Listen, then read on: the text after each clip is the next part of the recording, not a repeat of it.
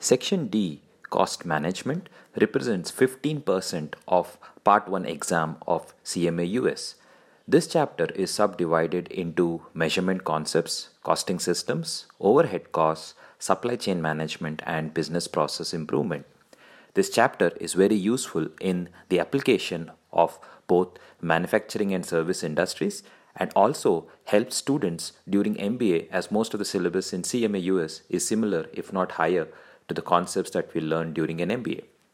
Before we proceed with this chapter, I would suggest to first complete the section B of part 1 to strengthen your understanding of costs, budgets, etc., which will help during this chapter. So let's start with the first subtopic, measurement concepts. First question here is, why do we need to manage costs? Just ask yourself this question. If you do not have any control over your monthly expenses, it doesn't matter how much we earn, you'll still end up borrowing since you spent more than you earned.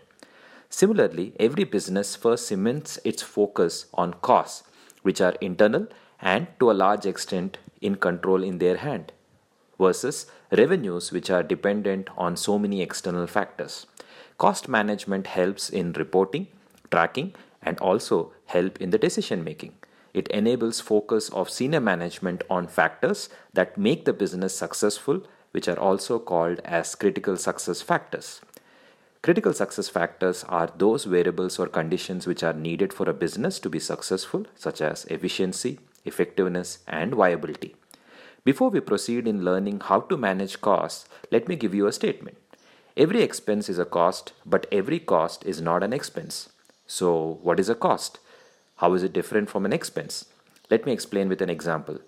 If we are into a construction business, for example, and say we bought cement bags worth $1,000, this is a cost to the company. However, only 50% of the cement bags were consumed and the remaining were in store or godown for the financial year ending 31st March. So, 50% consumed is called an expense. In a nutshell, every amount that a business spends is a cost till the time the product or service procured are put to use in the business, which is when it becomes an expense. So, cost is an economic concept while expense is an accounting term. Let's now focus upon various ways we can group costs and how there are various jargon that we use in costing. First one is product cost. Product cost is also known as inventoriable cost, which is the sum of direct material, direct labor, and manufacturing overhead. Direct material and direct labor, in turn, is also known as prime cost. Direct labor plus manufacturing overhead is also known as conversion cost. Direct labor is both a prime cost as well as a conversion cost. Direct material includes, apart from the raw material, shipping, insurance, and any other cost associated with bringing the raw material to the usage in the business. Indirect material are those manufacturing overheads such as machine oils and lubricants. Indirect labor is also a manufacturing overhead. Example, a manufacturing equipment maintenance department costs. Period costs are costs or activities such as selling, administration, and accounting which are not directly involved in the production. Such costs are expensed as they are incurred. Costs can also be grouped on the basis of activity such as fixed, variable, or even mixed. Fixed costs do not change within the relevant range of an activity. For example, if a machine has a capacity to produce 1000 units of a particular product and there is a demand for more than 1000, say 1100 units. So to produce that extra 100 units, a new machine is needed to be procured, which is where the cost will increase beyond the range. That's why fixed cost is always fixed only within a relevant range. Also, remember, fixed cost per unit is variable. Now, moving on to variable cost. Variable costs are costs that are varying with the production. As you are aware, direct material, direct labor are those costs which are directly associated and are variable with the production. Variable cost per unit is always fixed. Mixed cost is a combination of fixed and variable costs. Example, electricity bill, which has a fixed component of rent which we have to pay whether we use it or not. Secondly, it also has a variable component of cost which is charged based on the consumption. Step costs are costs which suddenly jump once a relevant range is crossed. So, what is total cost? Total cost can be written in the form of an equation.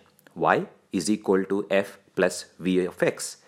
So, if a company has a fixed cost of $100 and a variable cost per unit of $5, equation can be written as total cost is equal to $100 plus 5 into X, where X is the number of units produced. Every department in an organization in costing language is considered as a cost object, and costs are accumulated for that particular department or cost object. All the costs which cannot be assigned to individual departments are called as cost pools, such as IT, security, or even maintenance department. Discretionary costs, which are also known as flexible costs, are those costs such as advertising, which provide flexibility to the company to decide whether they want to incur or not, but still production isn't impacted. Marginal costs are those costs which are necessary to produce one extra unit. Sunk costs are irrelevant costs incurred in the past and cannot be recovered. Carrying costs are inventory costs such as rent, storage, etc. Opportunity costs or imputed, or also known as impugned costs, are those costs for the next best alternative foregone. Remember economics? Now that we looked at what is cost, what is expense, and how costs are classified or grouped, let's focus upon costing systems. As a CMA, our role in organization is primarily involved in the measurement of costs using standard or normal costing. Apart from measurement, CMA are also involved in cost accumulation using job costing or process costing or a combination of both. And finally, using volume or activity method, we allocate overheads. Standard costing, as discussed in section B, is used in manufacturing or production where predetermined rates are decided by the business. Standard costing may be used in both job as well as process costing. The concepts of static and flexible budget are applicable here once again, and would suggest you to listen to our podcast from section B and section C in this regard.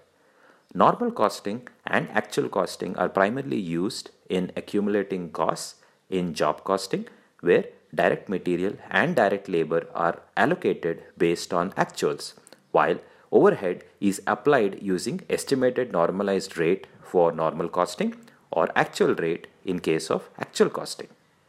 Costs that are not production costs are period costs, and period costs are always expensed as incurred. Cost of goods sold represents cost to produce or purchase the units that were sold during the period.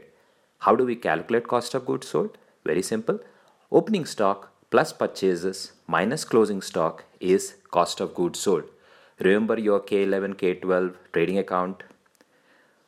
For manufacturing setup, we can also calculate cost of goods manufactured, which is the direct material used plus direct labor used plus manufacturing overhead applied plus opening work in progress minus closing work in progress. The result would be cost of goods manufactured.